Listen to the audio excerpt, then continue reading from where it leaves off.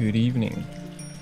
Turn on the taps, light some candles, test the temperature with your elbows, and dip your toes in the bath as you let your mind dip out. Just for a moment, for another episode of Bath Time Thoughts.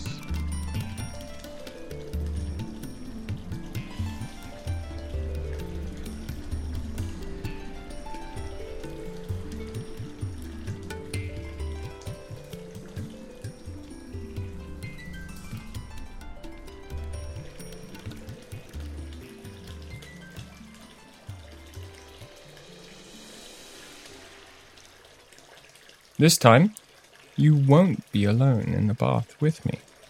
We're joined by, bonjour, je suis Hector. Yes, quite right. As the heat slowly cooks your brain, Hector and I will guide you through the obscure task of visualizing four-dimensional objects. So, please consider the following a rambling analogy to help us look at experiences of time. Oh, Hector, why don't you hop in? Up? Eh? What is up? Oh, is there space for a little... Why, yes. A little more? Yeah, of course. Merci. Let me just... let me start again. Is that it? Yeah. All right. So, suppose we live in a place with 4 dimensions. How do you perceive a 4-dimensional object? Now we are in the bath. We are 3D people sitting in a 3D shape. But there is time too, the 4th dimension. As time passes, the candles melt, they change shape, and of course we change positions. 4 dimensions. Do you agree? Yes. Well, what does this look like to someone who, say, lives only in 3 dimensions? This? Well, me and you in the 3D bath with time passing? Yes, with time passing, this is important. You, me, drinking a little champagne, moving left and right, not staying the same at all. How does it look to a person who is frozen in time, who cannot perceive time at all? Someone who exists in 3 dimensions only. I don't know where to start. Exactement. Well, let us pretend our person is this cube of soap. Our little person does not know when or where to start. Okay. So, the closest analogy I can come up with is to consider that this little person is playing the same game. He says he lives in 3 dimensions, and he tries to consider what life is like for a 2-dimensional person who's trying to think of 3D life. Life in 3D. Bien, very good. So, this little person, a 3D soap person, we will say is an happy cube. Happy.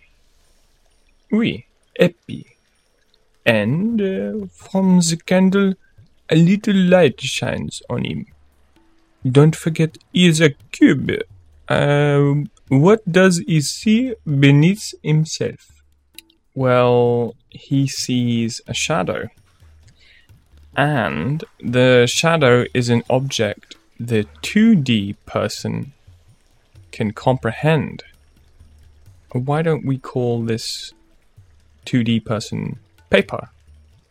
No. I mean, yes, there is a shadow, but why don't we call the 2D person wafer? Paper and bath is no good, and wafer is wafer thin, so 2D person, we call him wafer. Okay, so wafer understands a shadow, but doesn't know the true form behind the shadow. Mais oui, very good. You had some practice, eh? Now, tell me, what shape is the shadow of the cube? Square?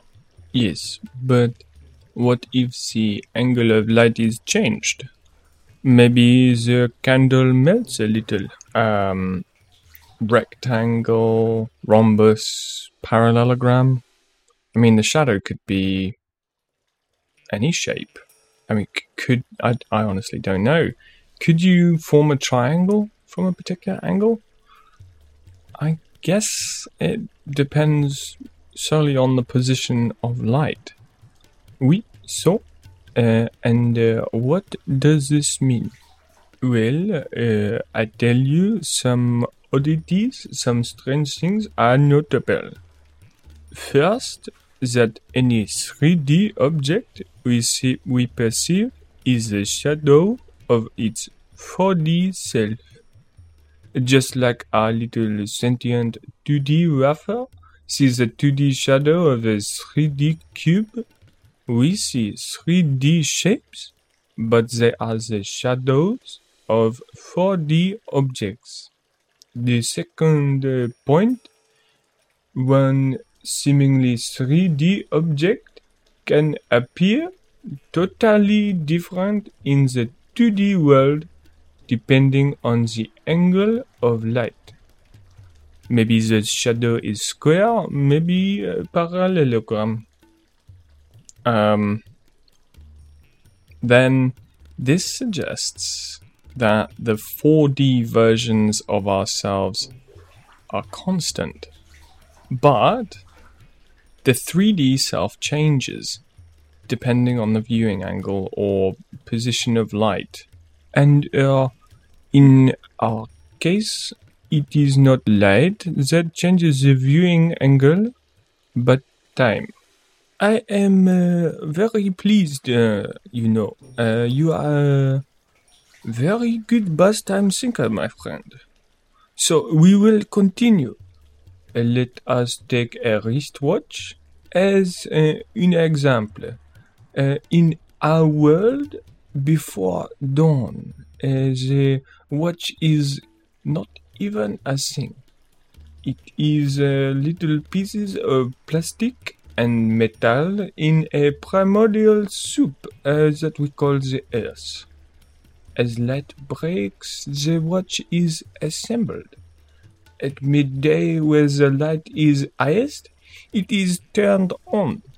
A fully functional wristwatch. Then, as the sun sets, the strap breaks.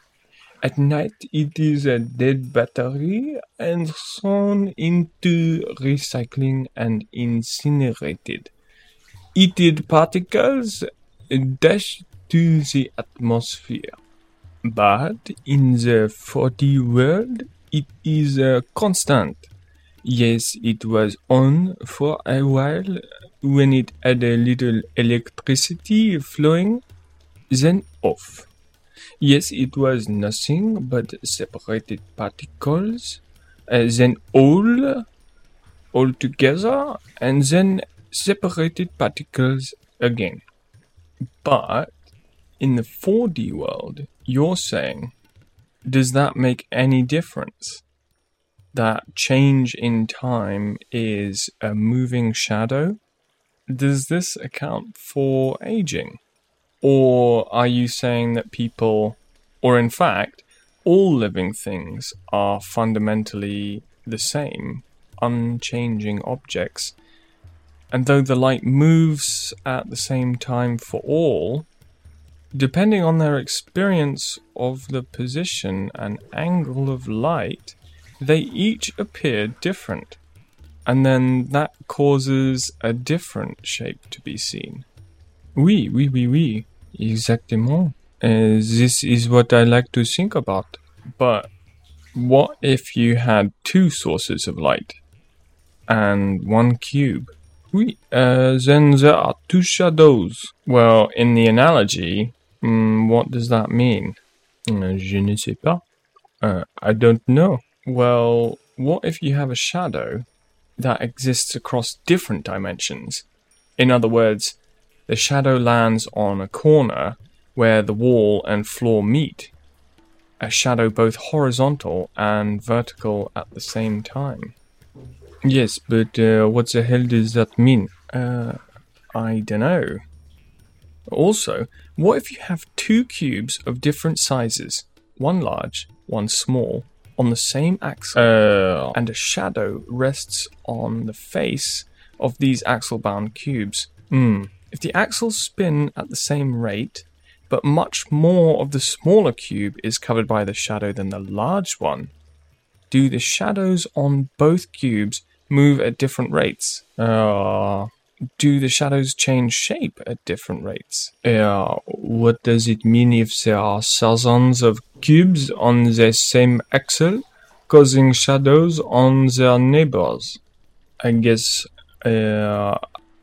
you can see that the analogy seems to explode into a disorienting array of possibilities and unfathomable, nonsense. Is any of this useful? I mean, it is fun, no? But I don't know if the people in the physics world know how many dimensions there truly are in the reality. Yeah, exactly. Do they know, or is it predicted that there are 11 or 12 dimensions beyond a shadow of a doubt? Or is it debatable? Are analogies worth anything?